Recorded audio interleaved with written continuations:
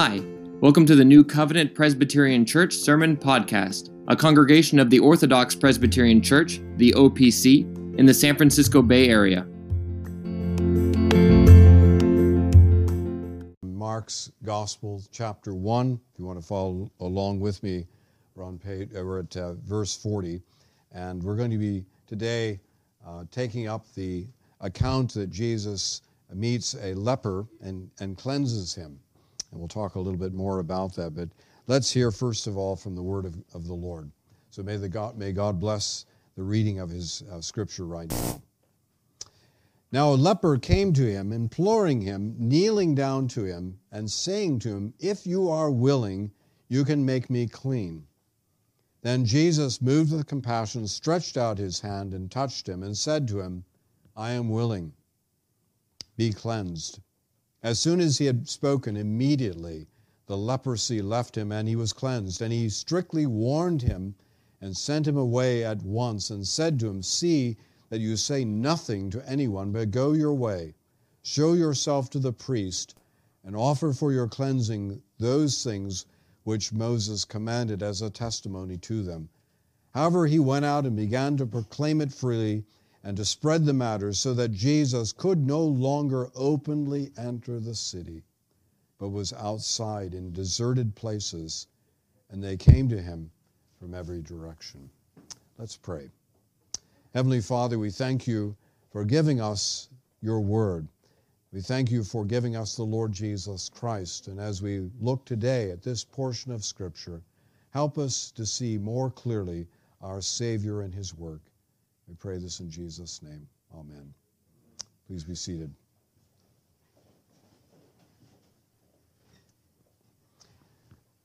A common concern for many of us is probably one of the top concerns of our prayers, probably is health.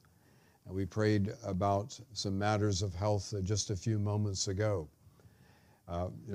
In our society, there's many people that are consumed with health. There are certainly the old adages that an apple a day will keep the doctor away, or early to bed, early to rise keeps a man healthy, or helps a man to be healthy, wealthy, and wise, or something like that. So there's lots of those kinds of slogans and lots of emphasis on living a healthy life, what we should eat, what we should do, and so forth. And today we're looking at one of the occasions when Jesus healed a person who was not healthy, one who needed much in the way of healing. And we're going to consider this little passage today under four headings. The first is that lepers are cleansed.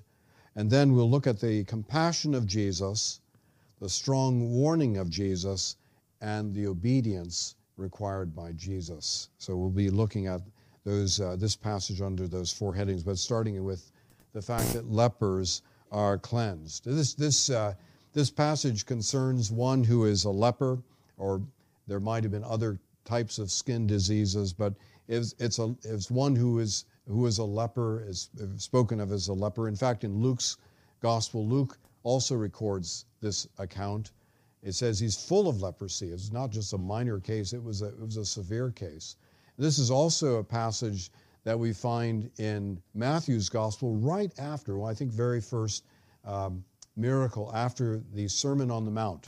So Jesus has proclaimed many important truths about the law, how we're to live, and then this cleansing of a leper occurs, which of course was placed there, I think, by Matthew to demonstrate the authority and the power of our Savior. And so we see here this leper coming here, and the reason perhaps just to think about this for a moment, whenever we see an occasion of Jesus' life that's recorded by more than one of the disciples, I think it should help us to take note and look at it. Why is that the case? And since three of the gospel writers do cover this one account. And one of the things that we find that when Jesus is approached by the disciples of John later on in Luke's Gospel, Luke chapter 7, the disciples come to him and say, are you the one that is coming? Are you the one that we're anticipating will be the Christ? Or are we to look for another? And Jesus, on that occasion, did heal, and he goes and tells his disciples, tell John that the blind receive their sight, the lame walk again, the deaf can hear again, and lepers are cleansed. That's interesting to think about. Those are the signs of the coming kingdom. Those are the signs of the work of our Savior. Those are things that can only be done by the Lord. There's no one that can recover their sight by any magical incantation. It was only if Jesus would give them their sight, and that would be true of these other miracles. Jesus is highlighting his messianic work. So lepers are cleansed. Today, if we go into the physician's office, perhaps one of the most frightening diagnoses we could receive is that of cancer, because often cancer is not curable. A lot of cancers today, thankfully by God's grace, working through men and women that have learned how to apply medical treatments, can cure cancer. But sometimes it's not curable. And this man that we are considering this morning is one who has an incurable disease. He has leprosy. It's something that affects his skin, but it's really even worse than that. It may not have affected him in what he could do in terms of moving around, but we know that in this time that those who had leprosy had to abide by very strict regulations as laid out in Leviticus chapter 13 and chapter 14. And what it really meant was that they had to separate themselves from all society. If you had leprosy, you could not have any physical contact. You could not have any social contact with your family. If you were married, if you had children, you had to live apart from them. You could not hug your children as they came home in the evening from school. You had to remain separate. Perhaps the only contact you had with other people might have been other lepers. And so, in some ways, having leprosy was in a way like a living death, because you were living by yourself. We might think about living in isolation if we go back to the COVID days. In the early days of COVID, we're all told to stay separate, and we're all supposed to be living in our small little cocoons. And in fact, we hear that some people were very much affected by that, mentally and, of course, psychologically. And that would have been what this man was going through all the time. He was living on his own. Leviticus 13 tells us that he had to identify himself to all those around him as a leper by wearing clothing that was torn, by leaving his hair loose, and if he did encounter anyone, he had to go to the other side of the road, hold up his mouth in front of his face and cry out, unclean, unclean, to make clear that you needed to stay clear of him. So he was living a kind of living death. He could not worship in the synagogue on the Sabbath. He could not come in contact with anyone. Some commentators point out that perhaps the only way a leper could live is if they had friends or relatives that would bring things to him, but they really could not have any human contact. So it would have been a very miserable time for this leper. Now, this really brings us to, in some sense, the reality of Jesus' ministry to sinners. This man was a leper, and of course he was separated from all society, but those who are sinners are actually also separated from God. They are just as much cut off from the Lord. And there's nothing that they can do to change that. There's nothing we can do to change that if we're not in Christ. There was nothing this leper could do. By keeping the law, he would not become cleansed. Rather, he was condemned. Jesus is the only way in which our lives can be changed. Paul writes in Romans chapter 8, and starting in verse 3, that for what God has done what the law, weakened by the flesh, could not do.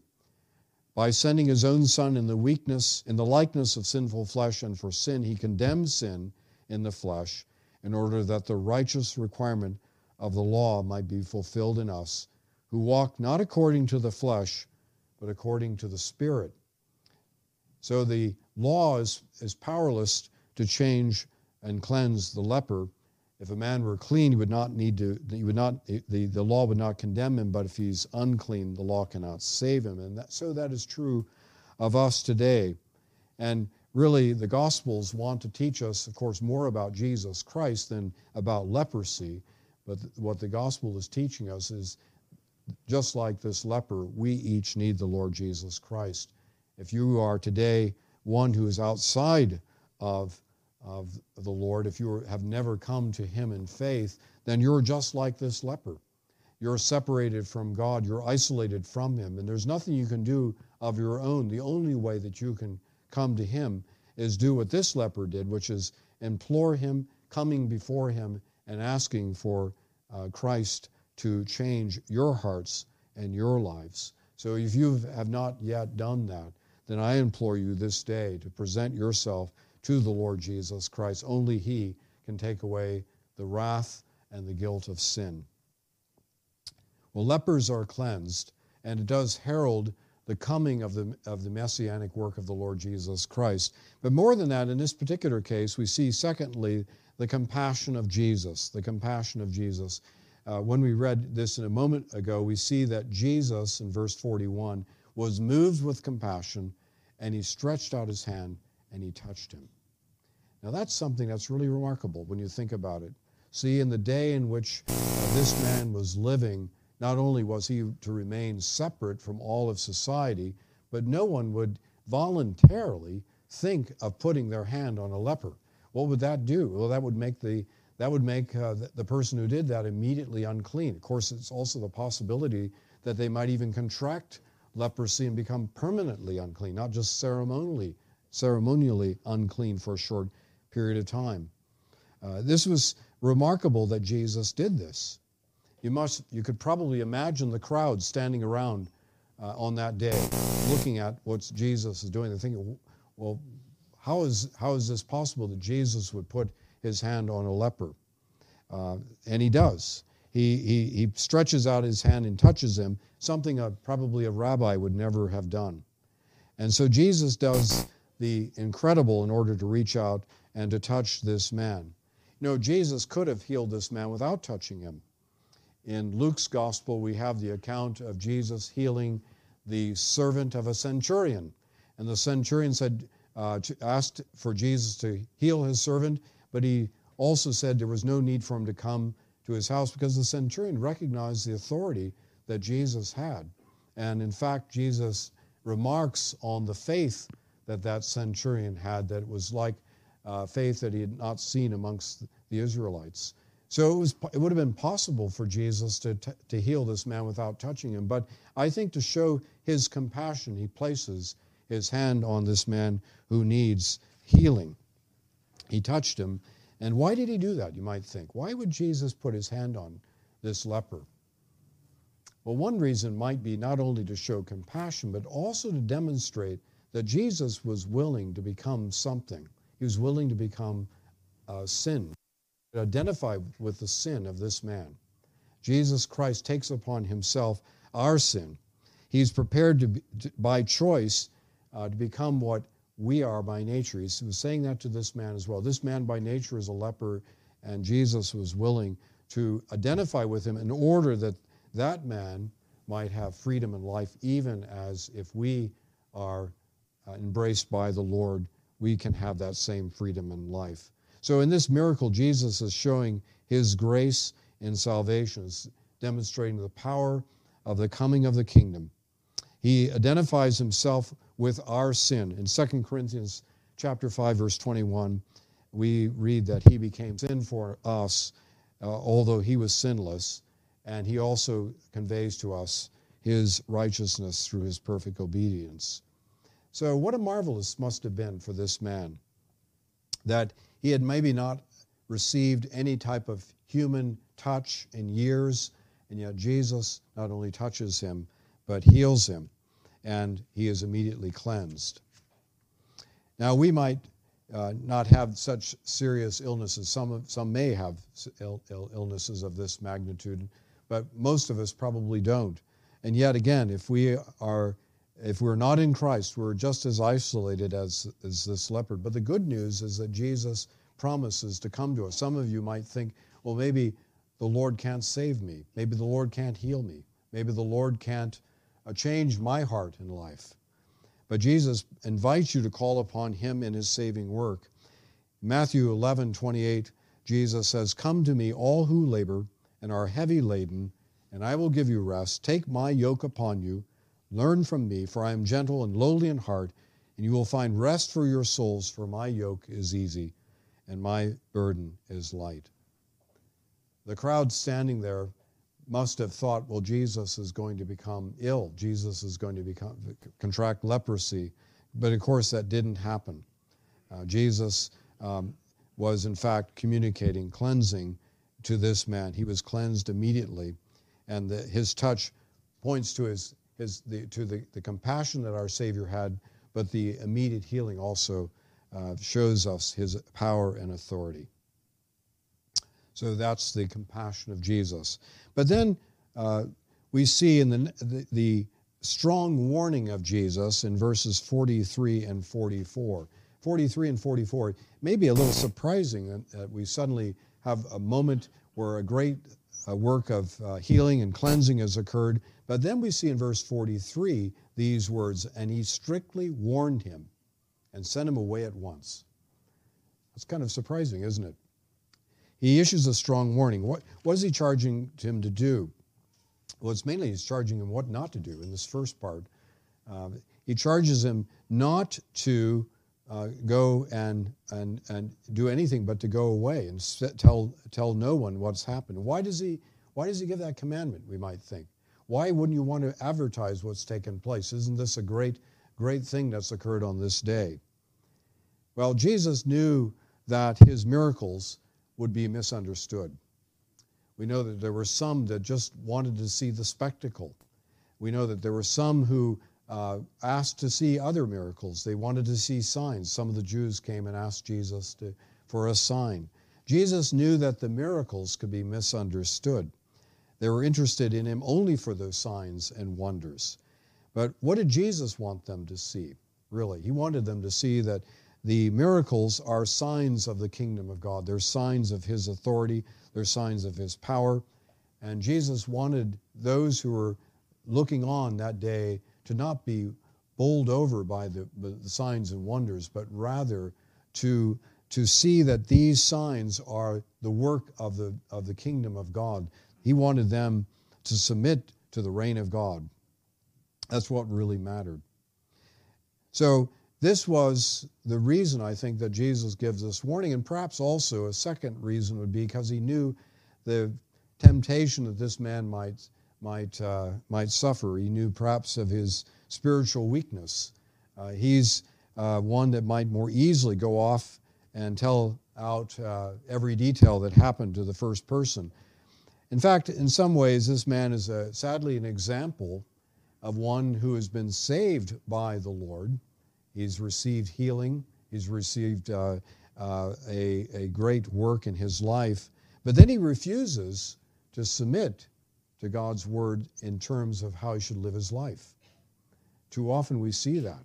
Too often we see that people come to the Lord in salvation, but then they're not willing to hear God's word and live according to it day by day. So there's an application here that comes through very strongly in this text, which is the question, are we ready to submit to God's word, to live our lives according to how he directs us for his kingdom and for his glory? Or do we want to live it according to our own purpose and our own way? Which brings us to our fourth and final point, the obedience required by Jesus, which we find in verse 44.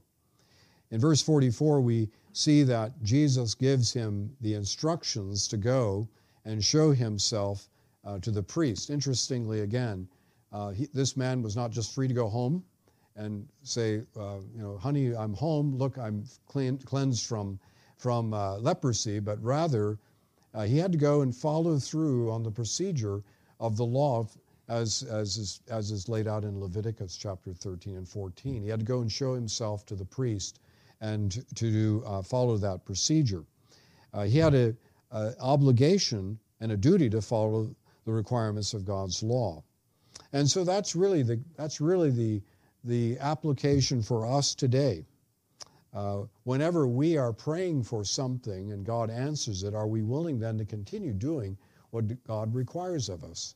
If we have a great need and the Lord heals us perhaps from a great illness or gives us something that we've been looking for, that does not take away the requirement that we have to also seek to live as godly people according to His Word.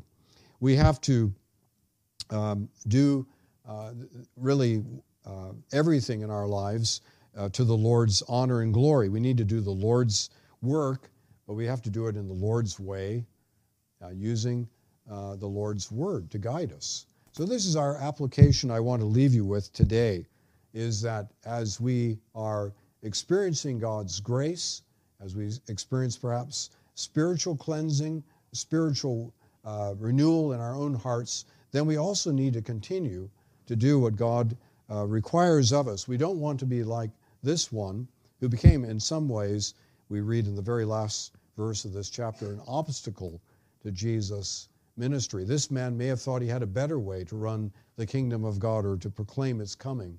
We don't want to be like that, but rather we want to be doing the Lord's work in the Lord's way, using the Lord's Word. There's a little phrase in John chapter 2 when Jesus was in Cana. He was at a wedding, and it's one of his first recorded miracles. And as you recall, they ran out of wine. It wasn't a good situation when they ran out of wine at the wedding. And Mary implores Jesus to do something, and Jesus agrees to. And Mary then says this to the servants. She says, "Do whatever he tells you." I think that's a great phrase to live by in our own lives. We should do whatever the Lord Jesus Christ tells us to do. Let's pray.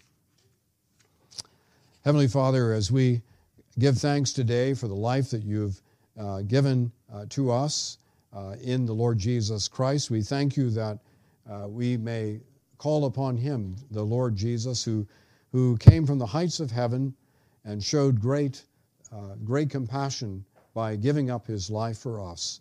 We ask that, Lord, that as you have given yourself, that, Lord, we pray that you would, as many as received you and believed in your name, who you've given the right to become children of God, that we would also seek to live faithfully before you by the power of your Spirit. So we ask, Lord, that you would direct our lives. We pray that you would grant us to be used in your kingdom. And we pray this in Jesus' name. Amen.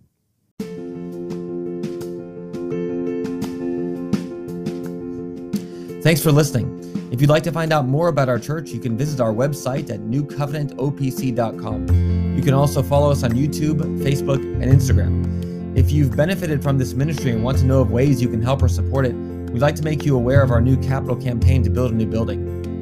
God has recently blessed us with growth here at New Covenant. Over the years, our church has been small. It's gone up and down, but overall things have been tight financially, and the church has been small. Now, by the grace of God, we are growing.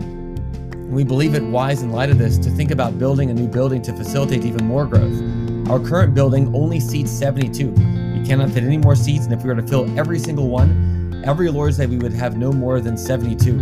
The plans for our new building would more than double the capacity and enable us to grow to a point where we can be stable financially and even be able to help other churches. One of the things that we want to be is a church that is able to look beyond itself for the sake of the advancement of the kingdom of God. We believe that this new building can help us get there. And so we are praying that God would provide for us the funds needed to build a new building, that we would grow to fill it, and that one day we would even be able to plant a church ourselves.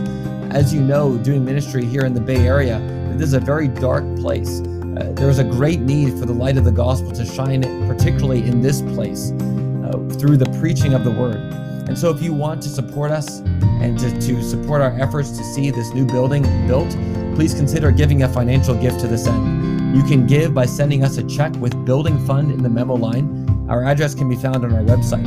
You can also give by Zelle by sending the money to nc.opcssf.treasurer@gmail.com with Building Fund in the memo line. May God bless you with a greater knowledge of his word and zeal for his name.